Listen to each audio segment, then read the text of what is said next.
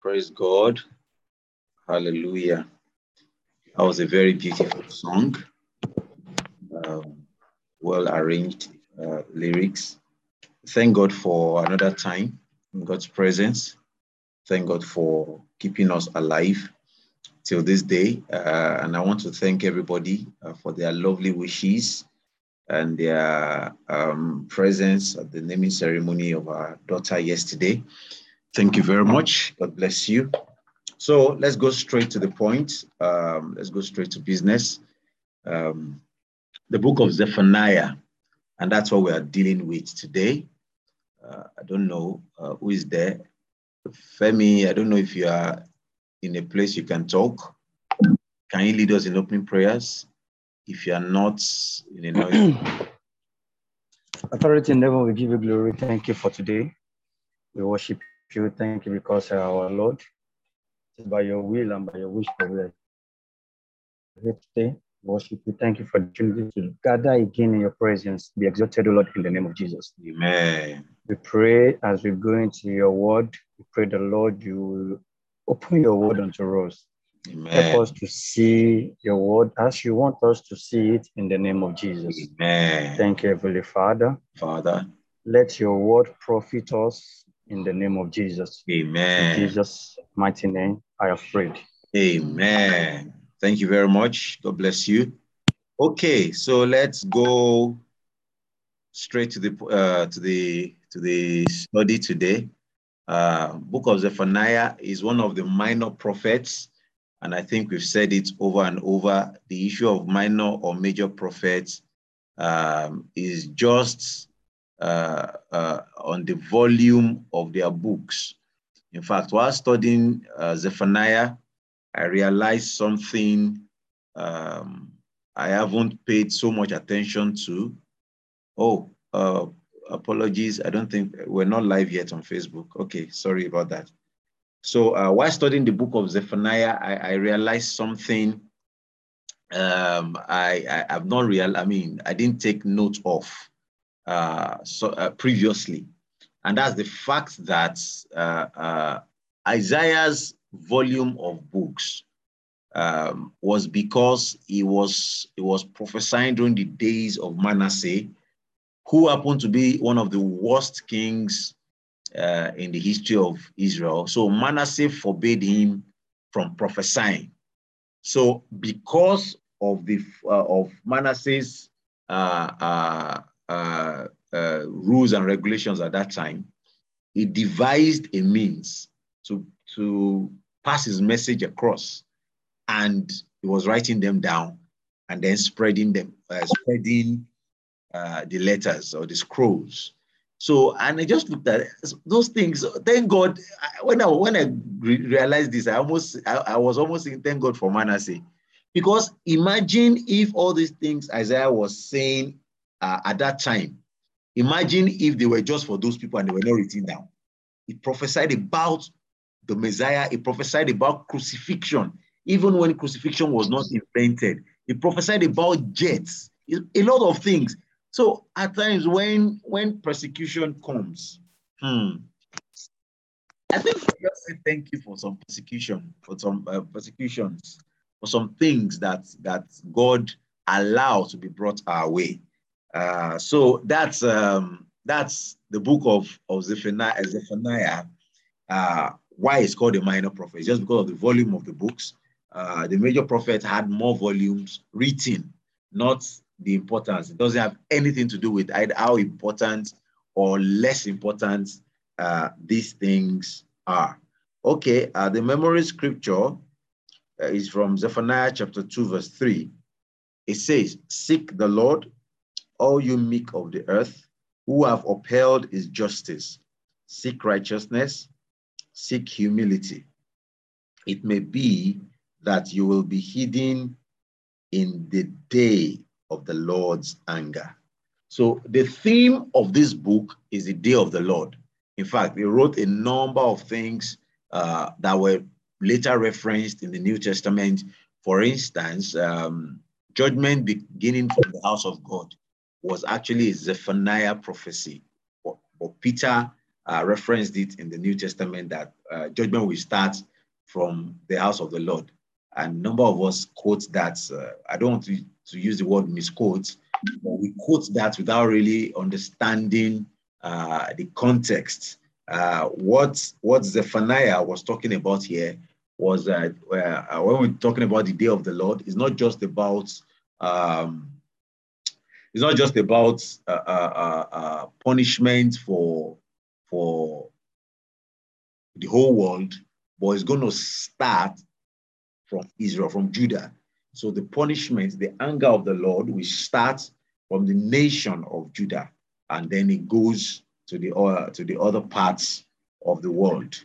And the day of the Lord, like we said in one of the books, was it Isaiah, that the day of the Lord connotes a time in the future, whereby God's anger, God's wrath will be poured on the earth.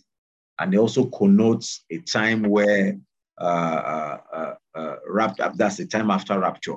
But I also realized from my study that for every one prophecy about the birth of the Messiah, for every one prophecy about Jesus's first coming, there are 8 prophecies about his second coming. For every one prophecy about the Messiah coming to the world to save the world, to be crucified, there are 8 prophecies about his second coming, coming as a king, coming to judge the world, coming to pour out a bowl of God's judgment on the earth. There are 8 of those. And I just looked at it, and people are running away from those teachings, those kind of teachings. And there are more prophecies, more teachings, or more scriptures pertaining this.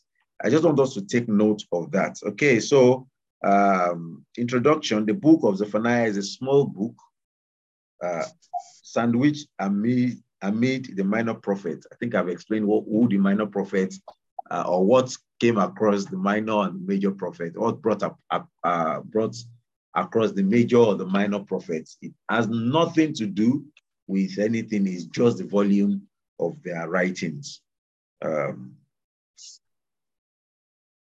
So, and also we know little about the prophet Zephaniah. However, this is the only prophet that described himself and described his own genealogy: son of so-and-so, grandson of so-and-so, great-grandson of so-and-so, great-great-grandson of so-and-so. And he stopped at Hezekiah. And this is okay, let's read Habakkuk chapter 1. I think verses 1 and 2. That's when he talked about his genealogy. Okay, the word of the Lord which came unto Zephaniah, the son of Cushai, the son of Gedaliah, the son of Amariah, the son of Hezekiah. So, and he stopped at Hezekiah. Then he said something also significant: in the days of Josiah, son of Ammon, king of Judah. So this is very significant. Let's quickly look at the significance of this. Now, I stopped at Hezekiah. Hezekiah being his great-great-grandfather, or let me count. His father was Cushai, his grandfather was Gedaliah, his great-grandfather Amman. So his great-great-grandfather was Hezekiah. And what's the significance of this? Hezekiah was a good king. Hezekiah upheld the standards and the statutes of the Lord. However, his son Manasseh, so he probably was born around the time of Manasseh, because Manasseh ruled for 55 years. So his son, Hezekiah's son, Zephaniah was born around the time of Manasseh. But Hezekiah's son ruled, that's Manasseh, ruled for 55 years, and it was the worst king. I wanted to say one of the worst kings. If actually, I don't think anybody will beat the record of Manasseh in terms of how evil he was. He was a very bad king, a very terrible king. He sacrificed his sons to the god of Anak also.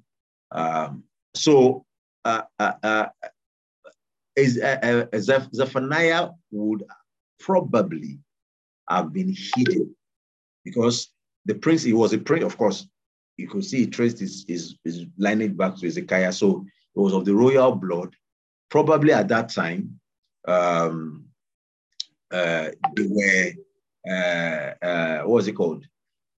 There was a lot of sacrifice, of sons of royal blood to the hidden god.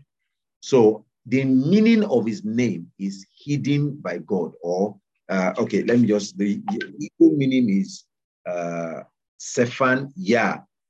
Sephan Yah means Yahweh hides, or Yahweh has hidden. So, which means his mother probably hid him, and with the help of God, this guy was not killed or sacrificed at that time. So, after Manasseh's 55-year reign, Amon reigned. Amon was, he only reigned for 2 years because he was not a strong king. Then after Amon came Josiah, who was 8 years old when he began to reign. So, and Zephaniah wrote this prophecy during the reign of Josiah. So we could see that there's a very huge probability he was born during the days of Manasseh. Now, during the days of Manasseh, like I said, was when Isaiah was prophesying. And because of Manasseh's permit me to use the word devilish rule, nobody was allowed to prophesy in those days. So there was a 70-year gap between there was no word of the Lord for 70 years at that time. So until this guy, until Josiah was about 20-something years. And we'll see the reforms. I'll talk a little bit about the reforms that is Zephaniah's prophecy brought. But let's go back a little bit to the times of Manasseh. So when Isaiah couldn't preach in public, Isaiah had to write and sneak his prophecies around. So when Hezekiah got to know that this was what Isaiah was doing, he actually he commanded Isaiah be bound and be put into a hollow tree, and then the tree was cut. So that was how Isaiah died. He was literally sawn into half. So there was nothing for years, no prophecies, nothing, until Josiah became king. And if you remember the story of Josiah, he was king. The chief priest, the high priest was the one ruling when Josiah was still a young boy.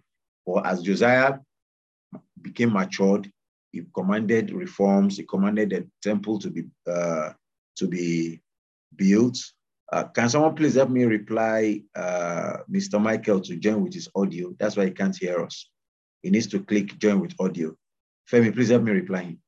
Okay, back to what we're saying. So he started reforms, and then around the time he was either in his early 20s or late teens. That was when they were cleaning up the temple. They saw the law, just like seeing your old Bible or torn Bible somewhere. They brought it to Hezekiah, to Josiah at this time.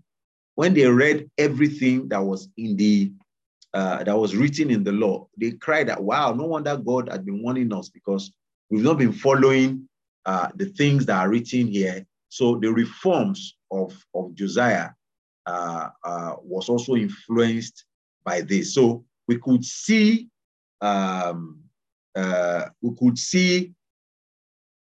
the effect of the prophecy of Zephaniah on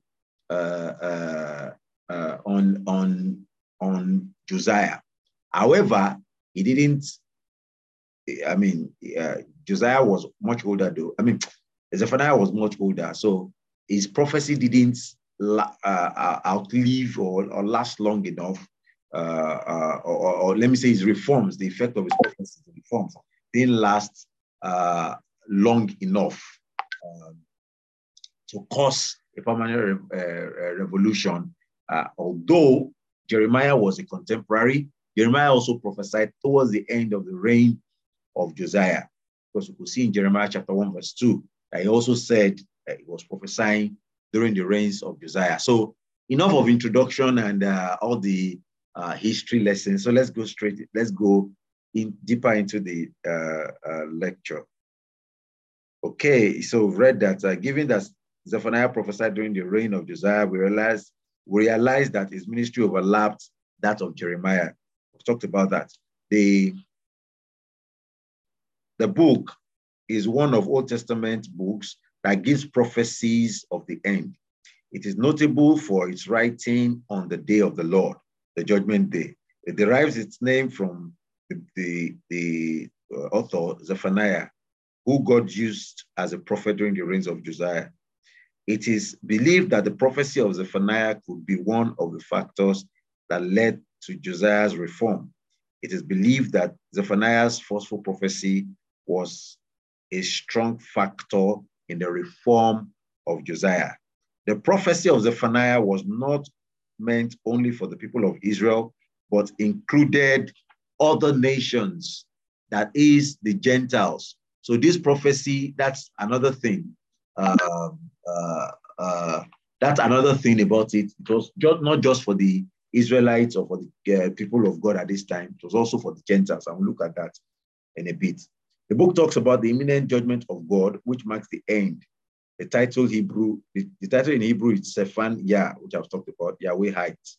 The day of the Lord is the common theme in the book. So let's go to the discussion. Number 1, chapter 1, verse 7, then verse 14 to 15. Can someone help me read? Just let me read Zephaniah chapter 1, verse 7, then go to verse 14 and 15. Zephaniah 1, 7, then 14 to 15. Who is with their Bible and can help us to read?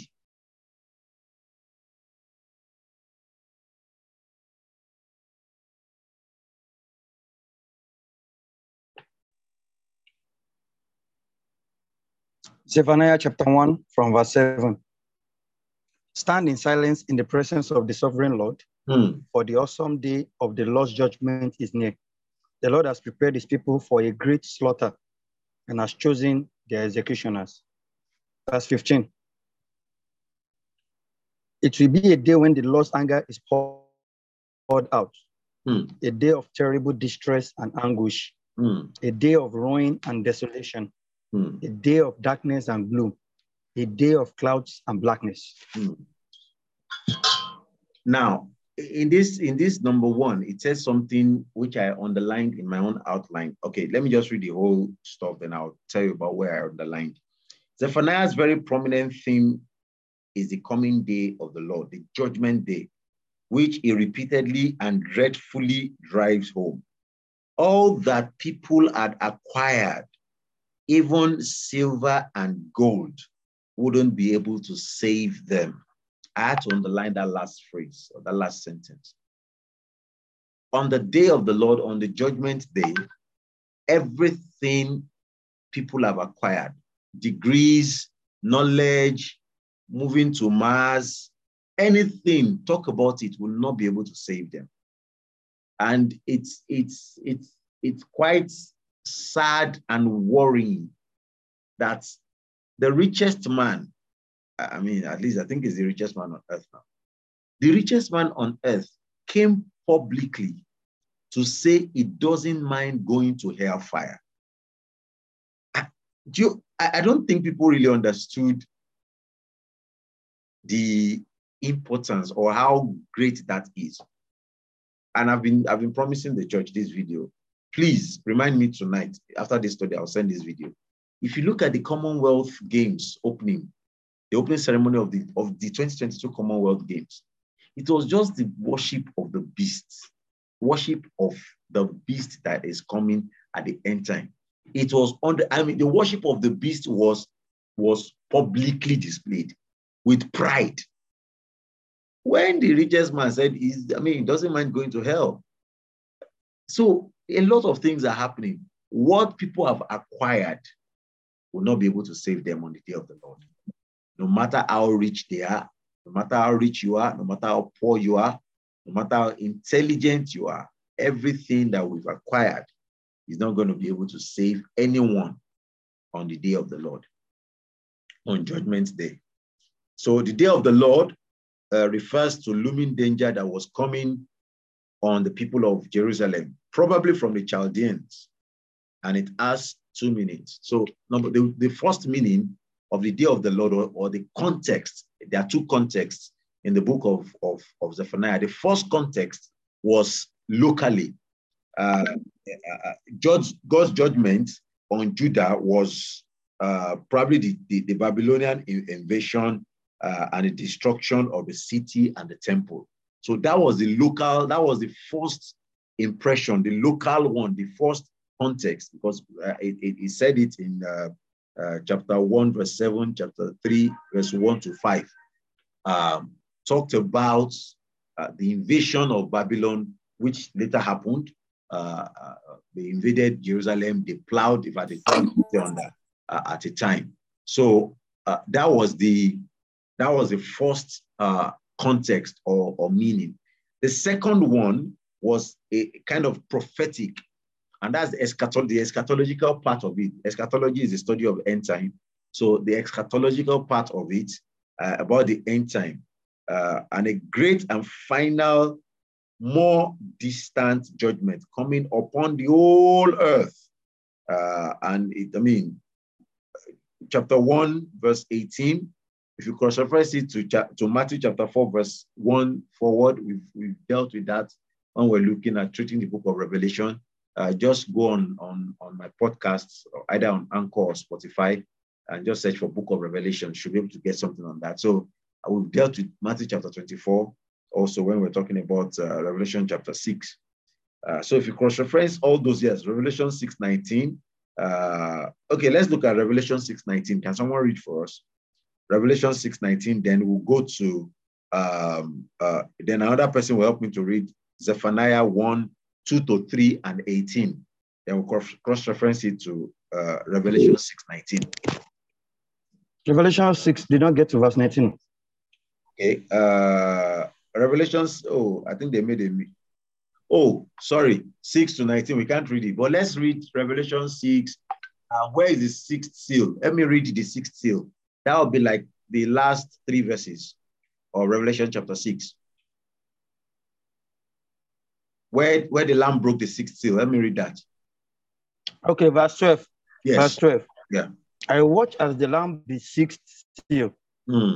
Great earthquake. The sun became as dark as black cloth, and the moon became as red as blood. Then the stars of the sky fell to the earth like green figs falling from a tree shaken by a strong wind. The sky was rolled up like a scroll, and all of the mountains and islands were moved from their places. Then everyone, the kings of the earth, the rulers, the generals, the wealthy, the powerful, and every slave and free person, all hid themselves in the caves and among the rocks of the mountains. And they cried to the mountains and the rocks, fall on us and hide us from the face of the one who sits on the throne and from the wrath of the Lamb. For the great day of their wrath has come, and who is able to survive? Thank you very much. Let's go to who is in Zephaniah 1, 2 to 3, and verse 18. Zephaniah 1, 2 to 3, yeah. Zephaniah 2 to 3 says, I will utterly consume all things from off the land, said the Lord. Verse 3 says, I will consume man and beast. I will consume the fowls of the heaven and the fishes of the blocks with the wicked. And I'll cut off man from off the land, saith the Lord. Verse 18. Verse 18 says, neither their silver nor their gold shall be able to deliver them in the day of the Lord's wrath. But the whole land shall be devoured by his jealousy. For he shall make even a speedy riddance of all them that dwell in the land. Thank you very much. If Matthew 24 is a very long read, Matthew 24 tells you line by line what's going to happen on this dreadful day of the Lord. And if you look at what Zephaniah said, you consider it is a confirmation of, the sixth seal. A lot of scholars have believed that is actually when rapture will happen. The rapture will have happened before the sixth seal is broken.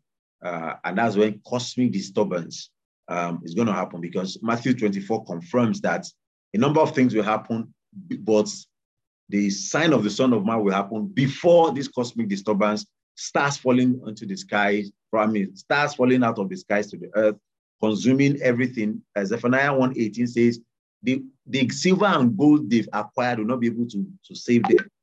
Revelation chapter 6, the last verse is saying that captains, generals, all that people that are well-to-do will be calling on mountains to fall on them and save them. So their money will not be able to save them.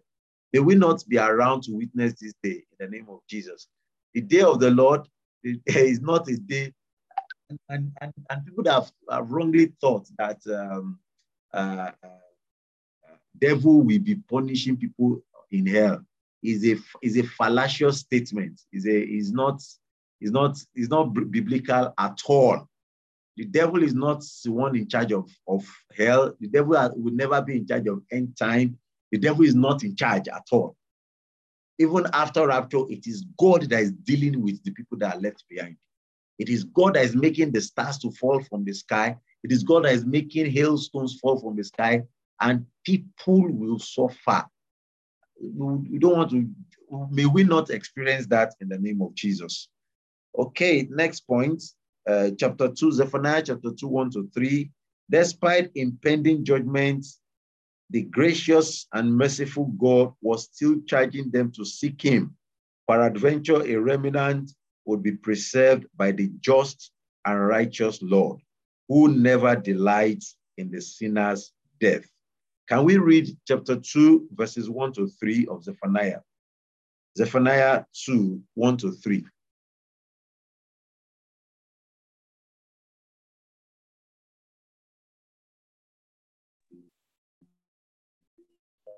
Is Zephaniah 2, verses 1-2. Yeah. Together. Yeah, gather yourself together. O nation, not desired.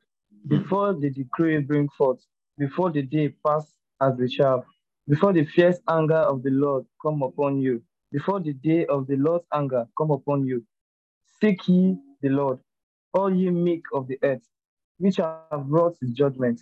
Seek righteousness, seek meekness. It may be ye in the day of the Lord's anger. So, despite the fact that God was talking about judgment, I will do this, I will do this, I will do that, your money will not be able to save you. Chapter 2, it started with a way out. So, like I've been repeatedly saying, if you've been listening to my teachings, I've always maintained a position that God had always been a gracious God across dispensations. It is erroneous or fallacious to say that we are in the dispensation of grace, then another dispensation was the dispensation of law. God had always been gracious. There had always been grace across all dispensations.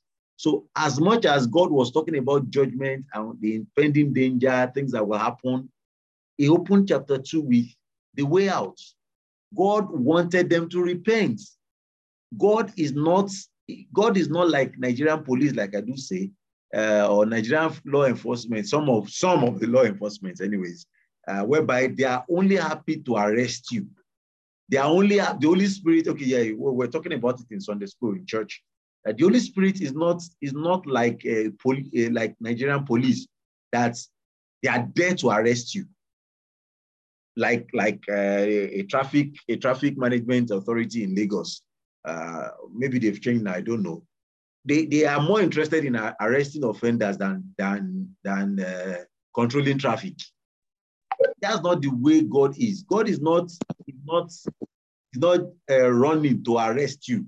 God wants us to change. The Holy Spirit is not there to only convict you when you are wrong. The Holy Spirit also, that's what we're treating in Sunday school anyways.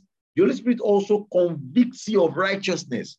When you are right, the Holy Spirit also says, yes, my son, you are right. When you're doing well, the Holy Spirit says, yes, you are doing well. When things are good, the Holy Spirit says, yes. So the Holy Spirit is not just for to catch sin, to catch offenders. The same thing, God is not just interested in making you a scapegoat or catching you or making you, that is not what God is interested in. God wants us to change. God wants us to be committed. God wants us to do things. So the Lord will help us in Jesus' name. God is not there to see or say, like a typical Nigerian lecturer or an average Nigerian lecturer who rejoices when their student fails. Like, do you understand? Like, I don't know how a lecturer will be happy that 50% of his students failed. That is not how God works. And that is because of the kind of people we have surrounded ourselves with. Police is looking for a way to arrest you. Even when your papers are complete, they will look for an offense to put on you. Or your lecturers that are always, even when you wrote in fact, there was a time when people like us went to school. School, citadel of learning, is an offense to know. If you know too much, your lecturers will be angry at you that you know. In a place that you should know. So because we've been surrounded with people like this, we also put that on God. We think God is like that. That God, if you do like this, God will be angry. No, God is not like that. God wants us to change. God wants us to come to him. God wants us to repent.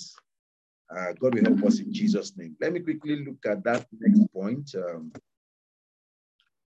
from chapter 2, verse 4 to 19. It's a long read. I'll just summarize. Zephaniah's prophecy wasn't meant only for the Jews. Mention some of the other nations that will be divinely bashed. Number one is the Philistines. That's from verses 4 to 7.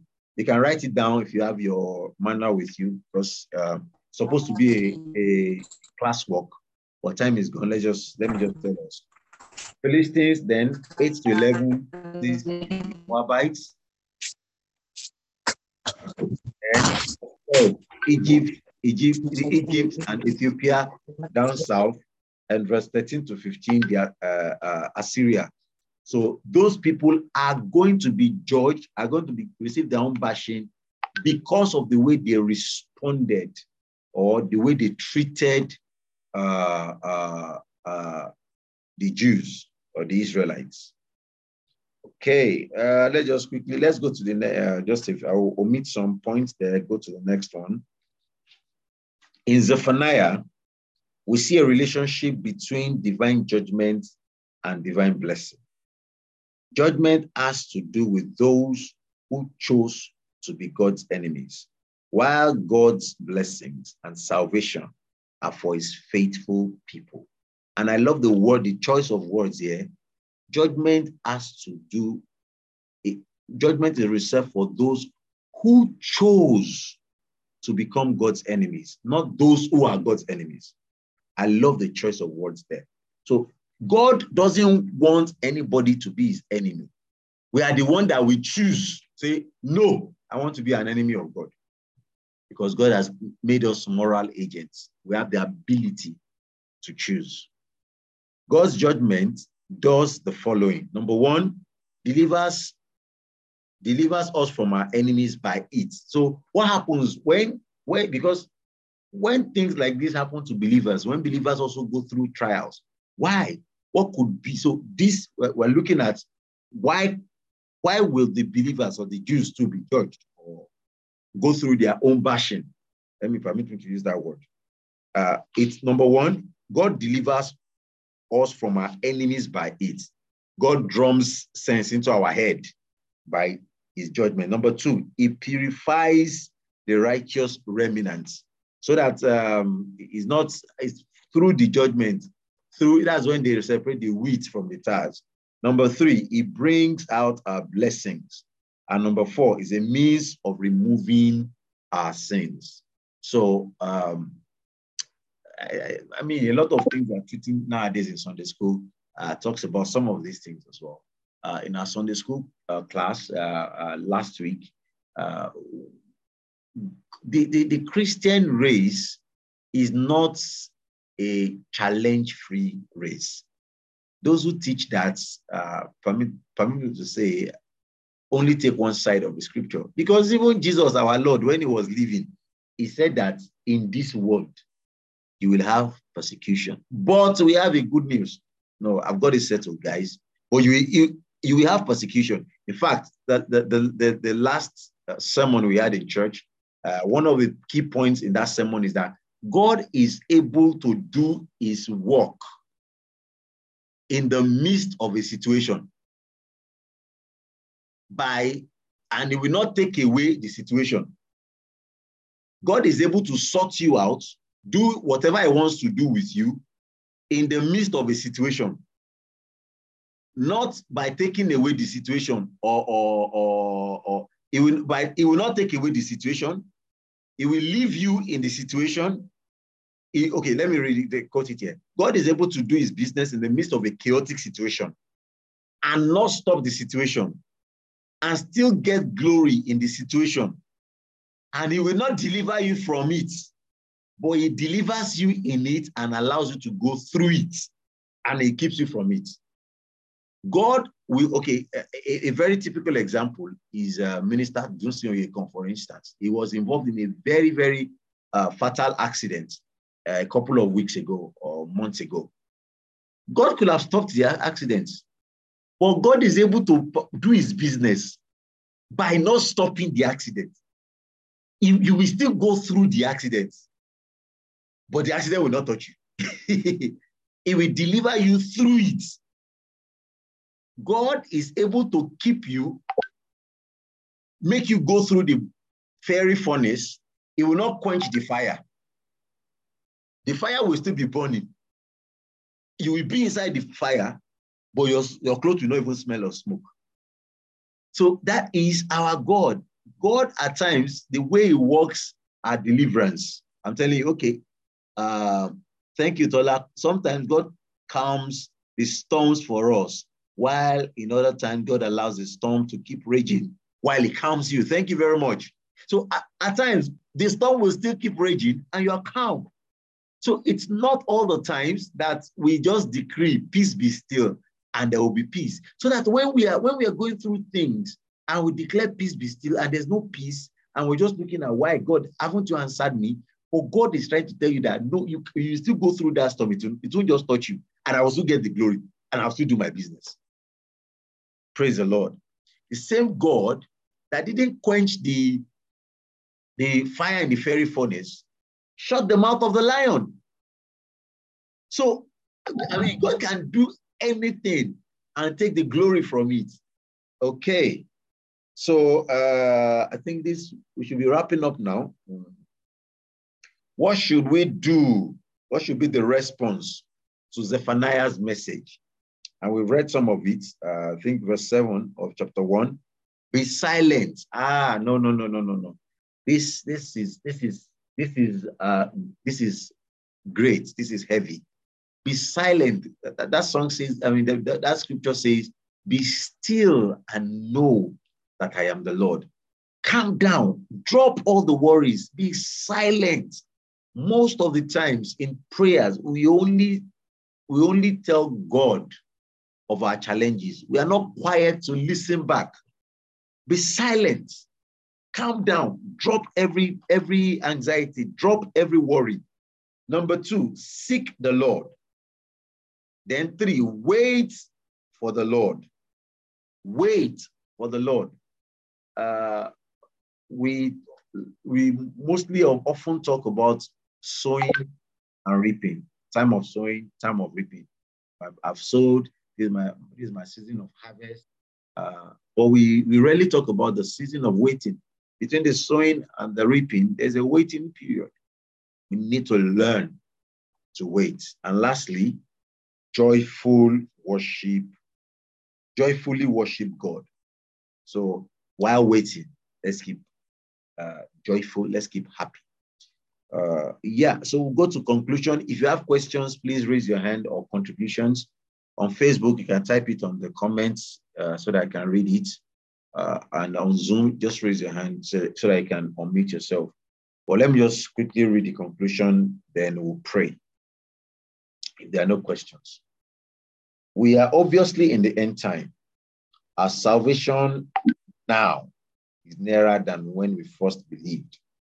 The great day of God's judgment is closer than when we first gave our lives to Christ. There is therefore the need for us to be wary of this dreadful period, as nobody will be able to endure the anger of God's judgment. Very soon, God will destroy sin and the man of sin, devil. Jesus gave the believer the key to unlock this period. Don't be deceived. Matthew 24:4, Mark 13:5. As the name Zephaniah implies, only those who seek the Lord out of true hearts may be hidden in the day of the Lord's anger. Nevertheless, there is always provision for repentance. God is ready to save anyone who seeks him. Consider your ways. Don't be incorrigible. Praise the Lord. Okay. Yeah. Akobi, you have questions, please unmute yourself if you're in a quiet place.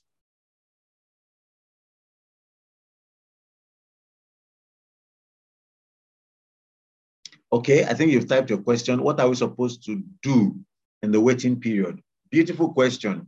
Like the 4th point we read says, while waiting, thankfully, joyfully worship God. Thank him in the waiting room. I think there's some, I've preached that sermon before, maybe a long time ago, in the waiting room or either rejoicing in the hallway or something like that. While we're in the waiting room, in the hallway between this door and the next door, worship God, thankfully praise him. Thank him for it. Like we said last week when we're treating Habakkuk, you start from the unknown to the known. Like even when you are confused, perplexed about the situation, what is happening around me, those are unknown. Finish with the known. I know that God is faithful. I know that God, you are my Father. I know you love me. So look at the things he has done in the past. Hold on to those things that you know that are non-negotiable skills of God. God never fail. God cannot lie. God loves me. God is my Father. So you hold on to those things that you know are non-negotiable non-negotiable attributes of God. Praise the Lord. I hope I was able to answer your question. Any other question on Facebook?